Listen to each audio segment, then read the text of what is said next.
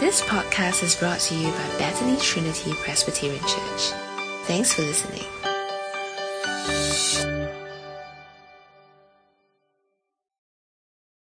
It's always a privilege and it's always a joy that we can gather with God's people opening up God's Word, because God's Word is truth, and what God has spoken, it will come to pass. But shall we ask God this morning, first of all, to help us to engage with His Word after this long week that we had? Let's pray. Oh, dear Heavenly Father, we thank you for the week that has passed.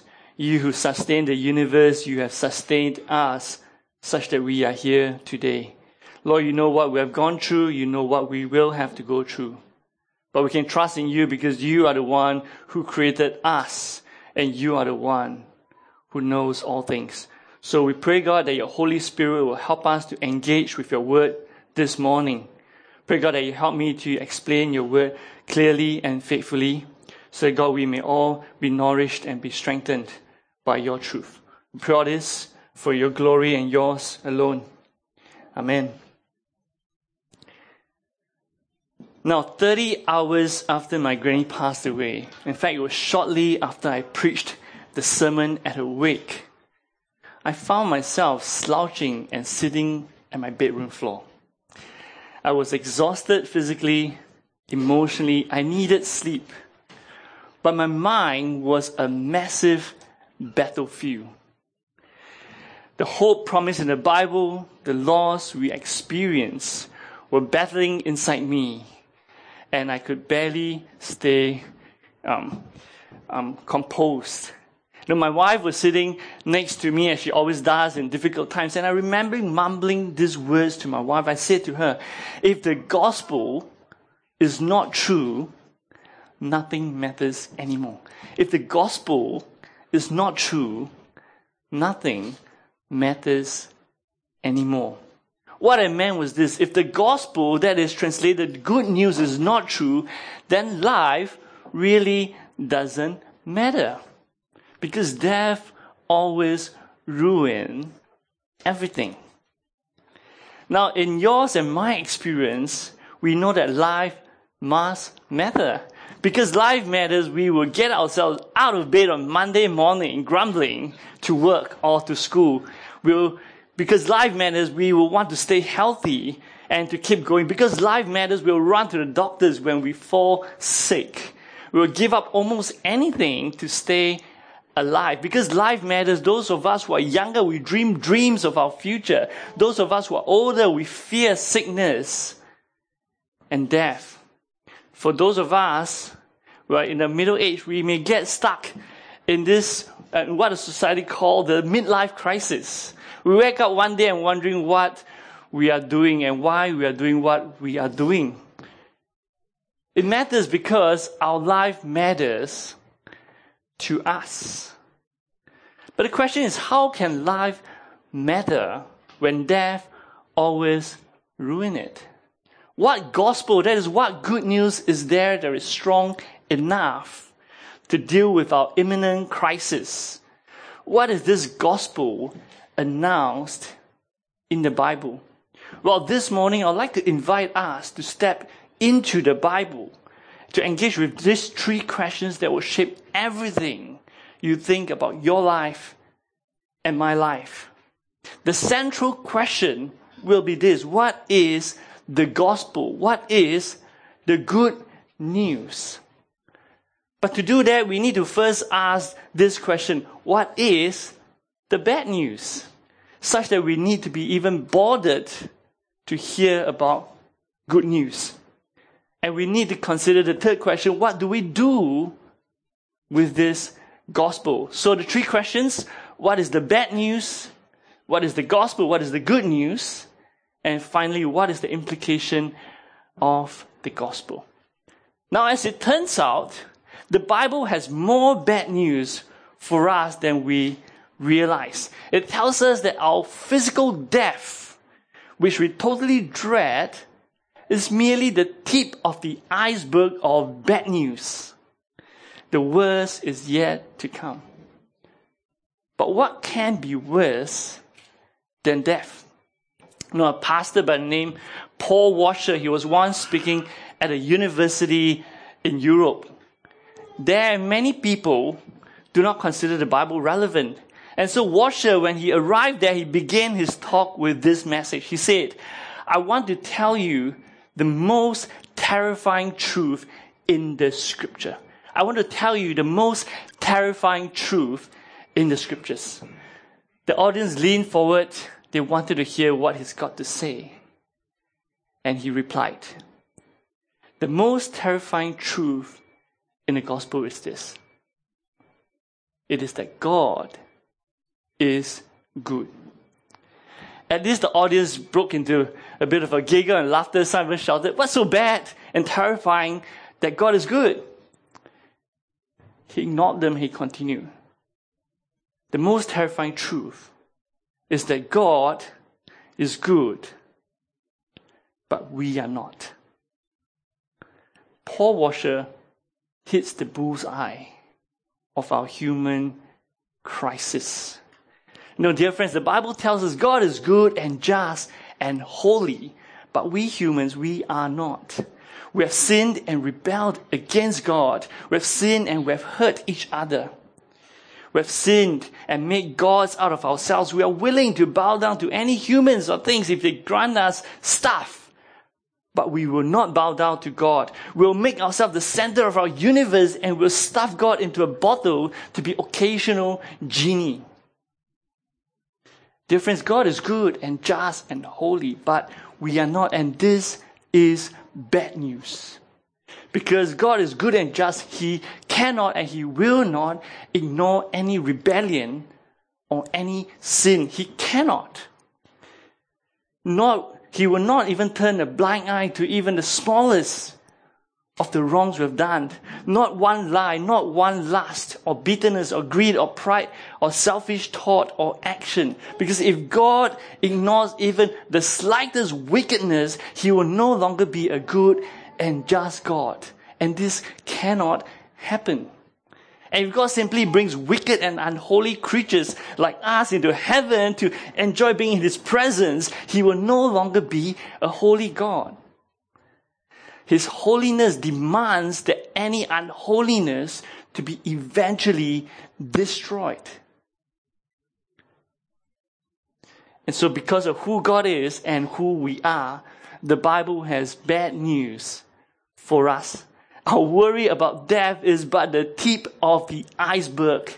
There is an avalanche of bad news after we die.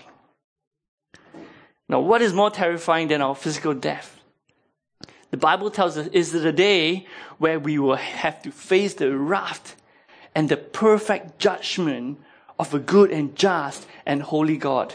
Unlike other teachings you hear around, the Bible tells us life is not circular. Life is linear. Hebrews 9:27 says this. He says, humans, we are destined to die once and after that to face the judgment of God. If death is horrendous, what comes after that is far, far worse.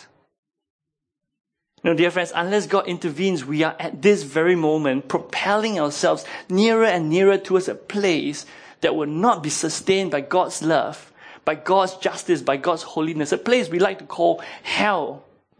But this hell is nothing like the movies we have watched. And unlike this world where God has continued to sustain us with good things, with beauty, with pleasure, despite our rejection and rebellion of Him, we still see beauty. But not the place that we are propelling ourselves to. A place removed from God's life-sustaining power. Without God's grace, we will unleash the worst of who we really are. Hell is not like this dying world. The Bible calls this place where sinners are heading the fiery lake of burning sulfur, Revelation 21:8, where the fire never goes out, Mark 9:43, a place of eternal punishment, Matthew 25:46, eternal fire prepared for the devil and his angels, Matthew 25:41, a place of everlasting destruction and shut from the presence of the Lord and from the glory of His might, 2 Thessalonians 1:9, a blazing furnace where there will be weeping and gnashing of teeth, Matthew 13:50, or Revelation 20:12-15 simply calls it the second death. Let me read this for us. And I saw the dead great and small, standing before the throne. Verse 13, the sea gave up the dead that were in it. The death and Hades gave up the dead that were in them. Everyone was judged according to what they had done. Then death and Hades were thrown into the lake of fire. The lake of fire is the second death. Anyone whose name was not found written in the book of life was thrown into the lake of fire as well. Now, dear friends, this is the terrifying news. Our physical death is but the tip of the iceberg, because our physical death will not wipe away the records of our lives. Doing good works do not erase a single dot of the history of our wickedness, our sin, our evil thoughts or actions. And judgment on that day will not be made relative to other creatures. It will be objective to God's perfect goodness and justice and holiness. Our physical death is merely a gateway to the day of judgment. This is bad news. No, dear friends, unless we realize how desperate our situation is, we wouldn't realize how precious the gospel, the good news of God is. So what is the gospel? What is the good news? It is here I'd like to invite us to consider carefully a few passages regarding the gospel. There are many, but today we can only look at 3.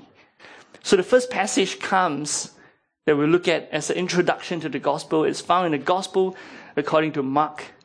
So it's in Mark chapter 1, verse 1 to 4. I've put it up there, but if you have a Bible, you can open it and look at it as well. The author writes this: the beginning of the good news, the gospel, about Jesus the Messiah, the Son of God, as it is written in Isaiah the prophet. I will send my messenger ahead of you, who will prepare your way. A voice of one calling the wilderness, prepare the way for the Lord, make straight paths for him. And so, John the Baptist appeared in the wilderness, preaching a baptism of repentance for the forgiveness of sins. Now, dear friends, notice 3 things right there in the first verse that Mark mentions about the gospel. First of all, the gospel has a beginning. Second, the gospel is about Jesus. Third, the gospel has been prophesied even before Jesus appeared. So let's consider each of these very briefly. First of all, the author Mark starts his account with these words, the beginning of the gospel, to inform his readers that the gospel account has a storyline which has a beginning. We shall see in the passage that the gospel account is about the person Jesus, but it also begins with the arrival of a messenger named John the Baptist in verse 4. Now, the appearance of this man John, he is the voice that announced the king's arrival, which means that the good news has begun when John appears. Second, the author Mark points clearly that the gospel is about Jesus. He carries this title. It's not a name, it's a title called Messiah, or New Testament Greek is Christ. It is a loaded title from the Old Testament. You know, the title Messiah or Christ is basically translated as the Anointed One. It is a title referring to the promised deliverer and savior of God's chosen people. This Messiah Christ is a long-expected king promised from the line of King David. In fact, he is also known as the Son of God. The gospel, the good news, is ultimately centered around this person and his works, Jesus, the Anointed. And third, if you look at this short passage, Mark made it a point to show us the gospel, the good news, never came out of thin air. It didn't just appear 2,000 years ago. One day someone just writes a story. Rather, it is built on Old Testament accounts. In fact, the whole of the Old Testament, from your Genesis up to your Malachi, the whole of your Old Testament is a pointer to the arrival of this Anointed One. While the gospel finally reveals who Jesus is and what he has come to do. No, the whole of the Old Testament is historical accounts, is prophecies, is promises. They are all pointers to prepare us so that there will be no doubt when Jesus comes that he will be the Messiah, the Christ. So right at this introduction, The author Mark already gives citation from the Old Testament, like Malachi 3:1, where God says, I'll send my messenger who prepares the way for me. Or Isaiah, we've been looking at it, Isaiah 40 verse 3, a voice of one calling in the wilderness, prepare the way for the Lord, make straight in the desert a highway for our God. Dear friends, this Old Testament quotes anticipates that a messenger of God will arrive. He will arrive to prepare and pave the way for God's King to come. This messenger will call people to turn their hearts away from sin and rebellion and turn their hearts back to God. When John came, verse 4, and so when John came, when he appeared 2,000 years ago, he came as a messenger of God's King. John, he became the historical marker that separates our whole world into two halves. When John came, he wraps around all the promises that God has made since the beginning of our history. And he points at Jesus and says, and he is the future. He separated our world by being the marker and points to the King. Now, soon after the appearance of Jesus, John the Baptist, he was thrown into prison by a worldly king. And then Mark continues, chapter 1, verse 14 to 15. Look at this with me. After John was put in prison, Jesus went into Galilee proclaiming the gospel of God. The time has come, he said, the kingdom of God has come near. Repent and believe the good news, the gospel. Here in this second passage, Jesus himself declares three things about the gospel. See if you can follow with me. First of all, Jesus declares that the gospel, which is the good news, it is the good news of God, and it is about to be fulfilled. Now, dear friends, why do we have this Bible? If you have a physical, why do we have this Bible? Well, in one sense, this Bible tells the history of our human wickedness long enough for us to see that we are no different like them. But more than that, this Bible is here in our hands because God loved us too much for us to face eternal hell. That he writes into history the good news of his love. From page after page, God writes his love and his promises that he'll come and rescue us. God writes into history that he will give us a way. God is good, we are not good, that is bad news. But God loves us too much to abandon us. And so he gave us the good news. In fact, the whole Old Testament is God writing his promise to offer a way out for us out of our crisis. And here, Jesus, as he arrived, he says the time has come for the promised good news of God to become a reality. Second, the gospel is about the kingdom of God. Take a look. God promised, this is what God says in the Old Testament, he promised that there will be a perfect kingdom. We'll hear more of that as we come back to the last part of Isaiah in weeks to come. God has promised a perfect kingdom. But this perfect kingdom of God can only arrive if the king himself arrives, because the king has to arrive, has to come to deal with the crisis before he can offer anyone into this kingdom. And here Jesus boldly declares the kingdom of God has come near. How so? Because Jesus, the Messiah, the Son of God, has arrived. Thirdly, as John the Baptist had declared earlier, Jesus himself also declares this. Look at it with me. Repent and believe the good news, Jesus cried out. For God's good news to be good news for us, we have to respond. There's a need to turn away from sin. We saw it last week, and turn to trust in this gospel message about Jesus Christ. So here we have it at the beginning of Mark 1. We already learned that the gospel is about the person, the works of Jesus Christ. The gospel has long been prophesied in the Bible. It has been set into motion with the arrival of John the messenger. The gospel brings in God's kingdom. The gospel demands a response. With that introduction by the author Mark, the rest of the gospel accounts by Matthew, by Mark, by Luke, by John they unpack the story of Jesus. Now, if you have been in church for any length of time, you will hear about Jesus, read of the gospel accounts, the story of Jesus' life, how he has lived a perfect life, and he did many things to reveal he's from God, and then he ended up dying on the cross. And more strangely, he rose from the dead. But we need to ask this question: how do all this become good news? What makes this the gospel?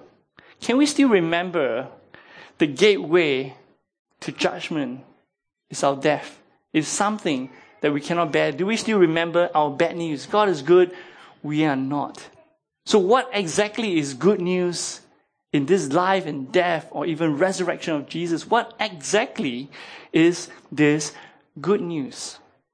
Now, there are many passages that describe the gospel, and one of the most succinct would have been from the Apostle Paul.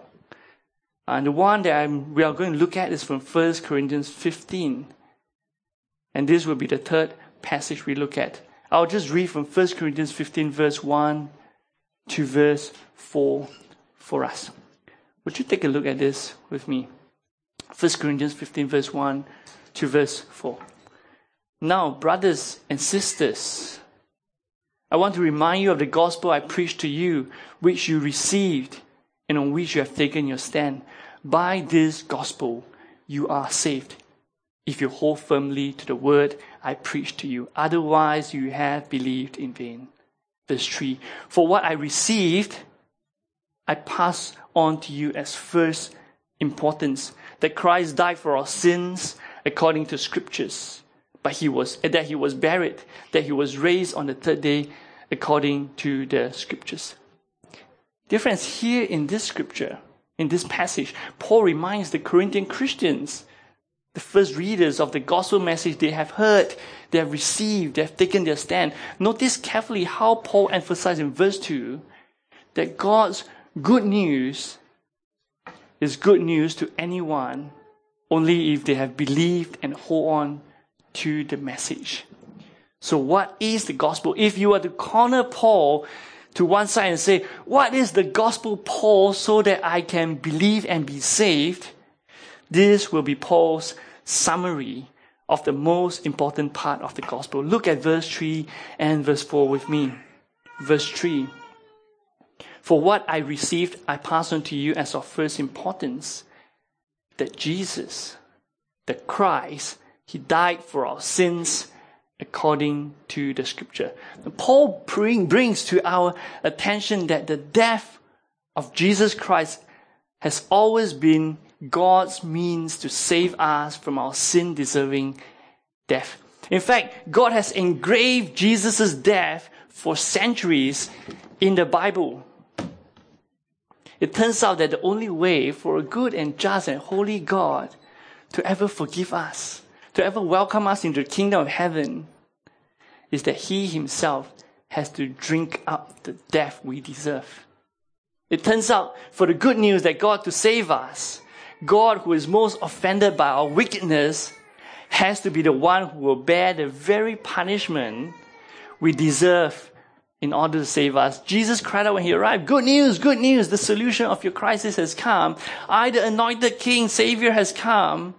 I have come to die your death. Jesus, the Messiah, who's really God the Son, he came to be our personal Savior, our personal King by taking our death. Didn't we just read this 2 weeks ago, if you're here?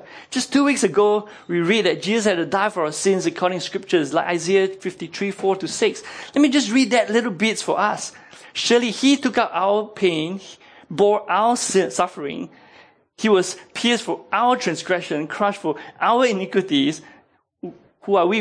We have gone astray. Each of us turned to our own way, and the Lord has laid on him the iniquity of us all. What is the good news, brothers and sisters and friends?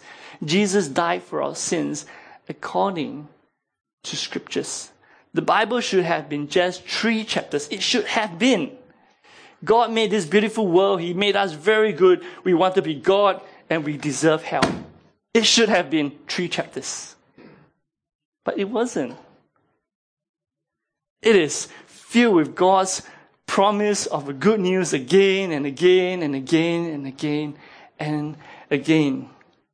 Now we read how an animal skin was ripped off, and God used the animal skin to make a covering for the rebellious Adam and Eve, our ancestors. What do we read? We read how God provided an animal to die in the place of Abraham's only son Isaac, so that God's promise and blessings come to us. Abraham's son was spared. God's son will not be spared. We read of the Exodus story where the angel of death passes through Egypt to bring about God's limited judgment on human sin, that one will die in each family in Egypt. But for the Israelites, the descendants of Abraham, they escaped death by killing an innocent lamb, spreading his blood on their doorframe as a substitute. So that when death comes, the announcement is said that death already has occurred.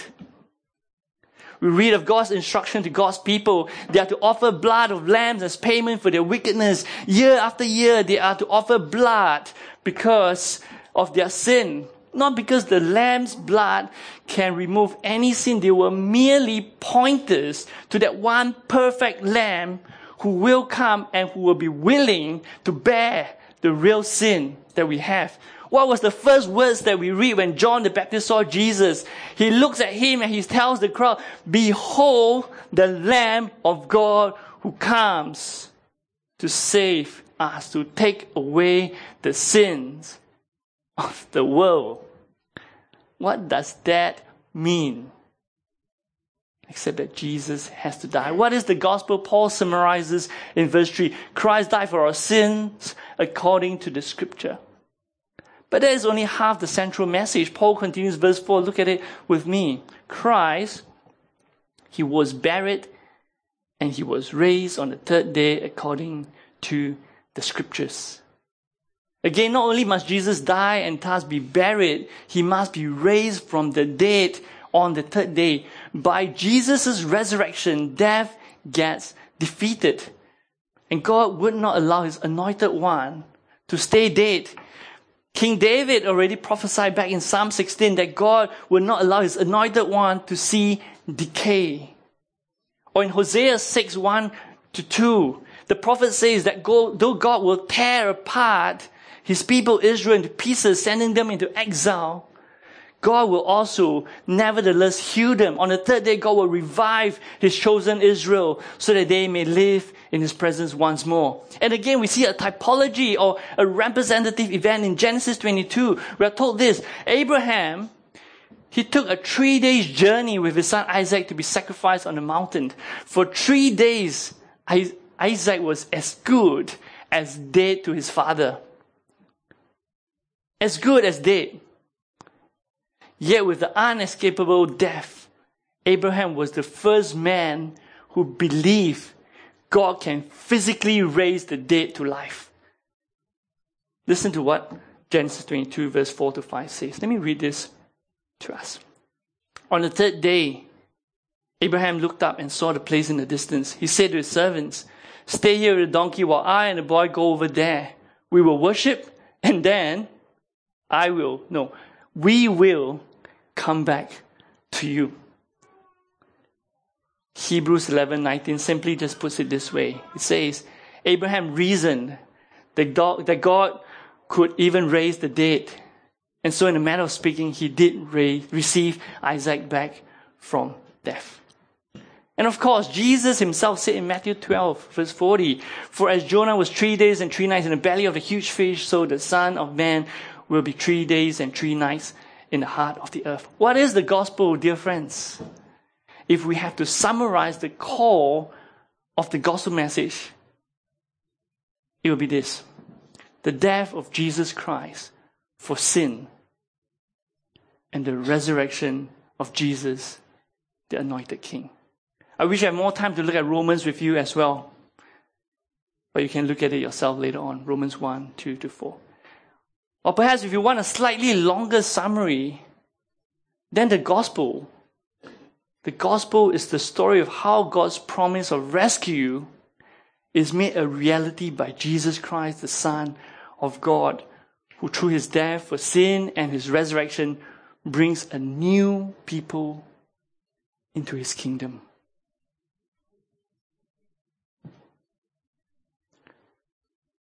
Dear friends, this is the gospel. The question is, what do you and I do with this gospel? Is this gospel message, gospel, good news to you and to me? As we wrap up, let us consider carefully the implication of the gospel of Jesus Christ. I'd like to do it in two parts. First for the Christians, then for those who are still pondering if this gospel is gospel to you. To those of us who are Christians, now this gospel message is what we hold on to and never ever let go, as Paul reminds the Corinthian Christian. In holding to the gospel of Jesus' death for our sin and his resurrection and kingship, we recognize that we are sinners deserving death and God's wrath. But in the gospel of Jesus Christ, we are filled with hope because Jesus exhausted God's wrath on the cross for us. This good news is good news for us. The gospel is the reason why our loyalty will always be to God first before humans, because he paid the unimaginable price to love you and me. The gospel is the reason why we pray more for our families, our children, our friends, for their personal faith in Jesus more than their material success, because he or she will not be helpless in the face of death and judgment. The gospel of Christ is the reason why Christians, we should be spurred on to live a life that's worthy of the gospel, to keep fighting our fleshly desires to sin. Not that we earn salvation by our works, but because we are already saved by the blood of Jesus. The gospel is the reason why we are willing to let go of perhaps potential jobs or financial gains, even major life decisions, even potential marriage partners, if the price to gain them requires us to harden our hearts to the Lord who died for us. The gospel is the very reason why we do missions or even send out missionaries, God willing. Because the good news is what we proclaim so that people can turn from sin to repentance, to faith, to salvation in Jesus Christ. Now, someone recently asked me this question: how to share the gospel with a relative? She's not very sure. She says, can I just simply tell him my personal testimony, what God has done for me? My reply is this: by all means share your personal testimony. But that is not the gospel message that will save. The personal testimony opens up a window for us to share the gospel message of Jesus' death for sin and his resurrection for eternal life. And yes, when we talk about missions, we want to share life with others. We want to help the needy. No, where feasible, we want to improve the economic and social conditions of people we reach out to. But listen to this carefully. Social movements and good works under this banner called mission is not mission if the gospel message is not preached. Gospel, mission, and evangelism involve explaining the bad news. God is good and just and holy. We are not. Gospel mission involves us proclaiming the gospel, the good news of Jesus Christ, the Son of God. He died for sins and was raised to life, defeating death and exhausting God's wrath for all who stands in him. And the gospel mission, finally, is a plea for those who hear that they will receive the gospel as their own good news. To receive Jesus as their Savior who died for their sin, Jesus as their King who now reigns over everything. In Jesus, the way is now open for hell-bound people to be heaven-bound saints. That is the gospel. Romans 10:14-15 clearly puts it this way. It says, how then can they call on the one they have not believed in? And goes on, as it is written, how beautiful are the feet of those who bring good works. Social reforms. Well, perhaps prosperity. No.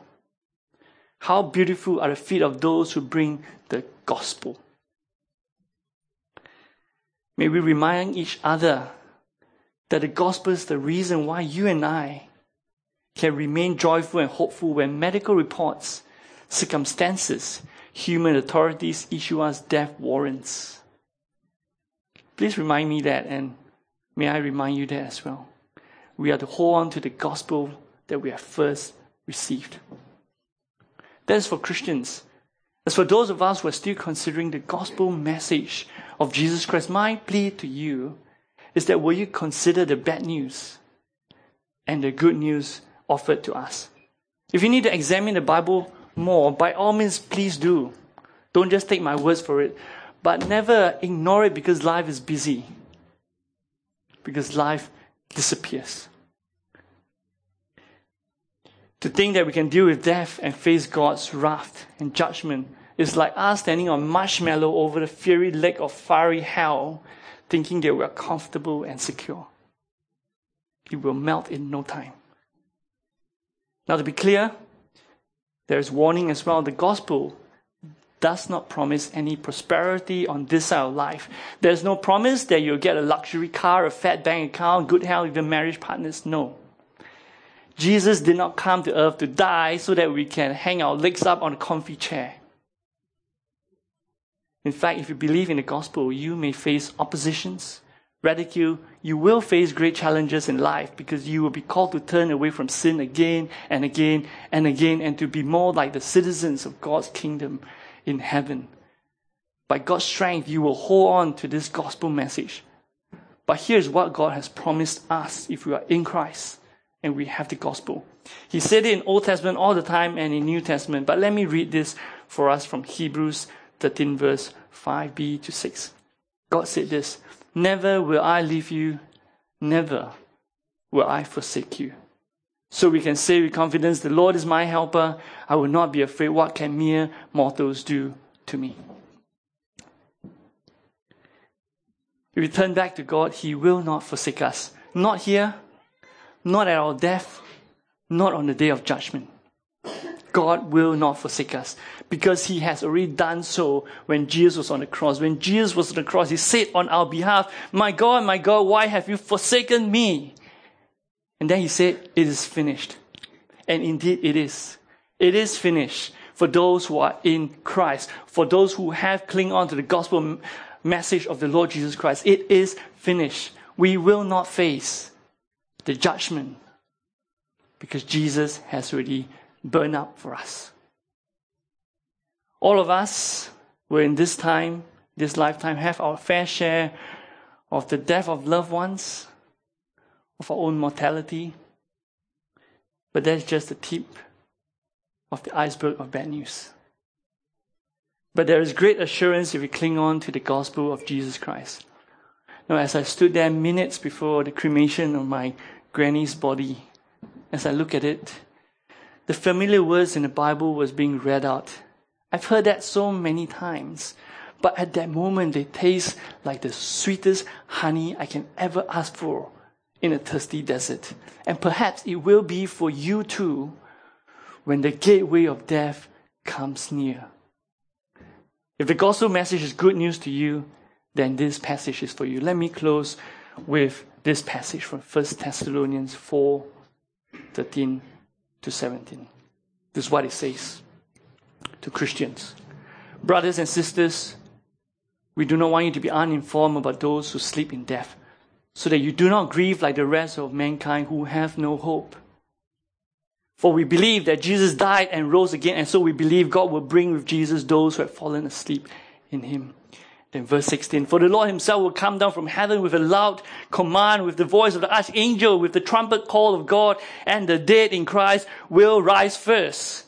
After that, we who are still alive and are left will be caught up together with them in the clouds to meet the Lord in the air, and so we will be with the Lord forever." What is good news? It's the costliest offer God can ever offer us. Is the gospel, your gospel. Let us pray. Can I invite us to just take a moment to reflect on what we heard today And if you have things that you want to speak to God, now is a good time.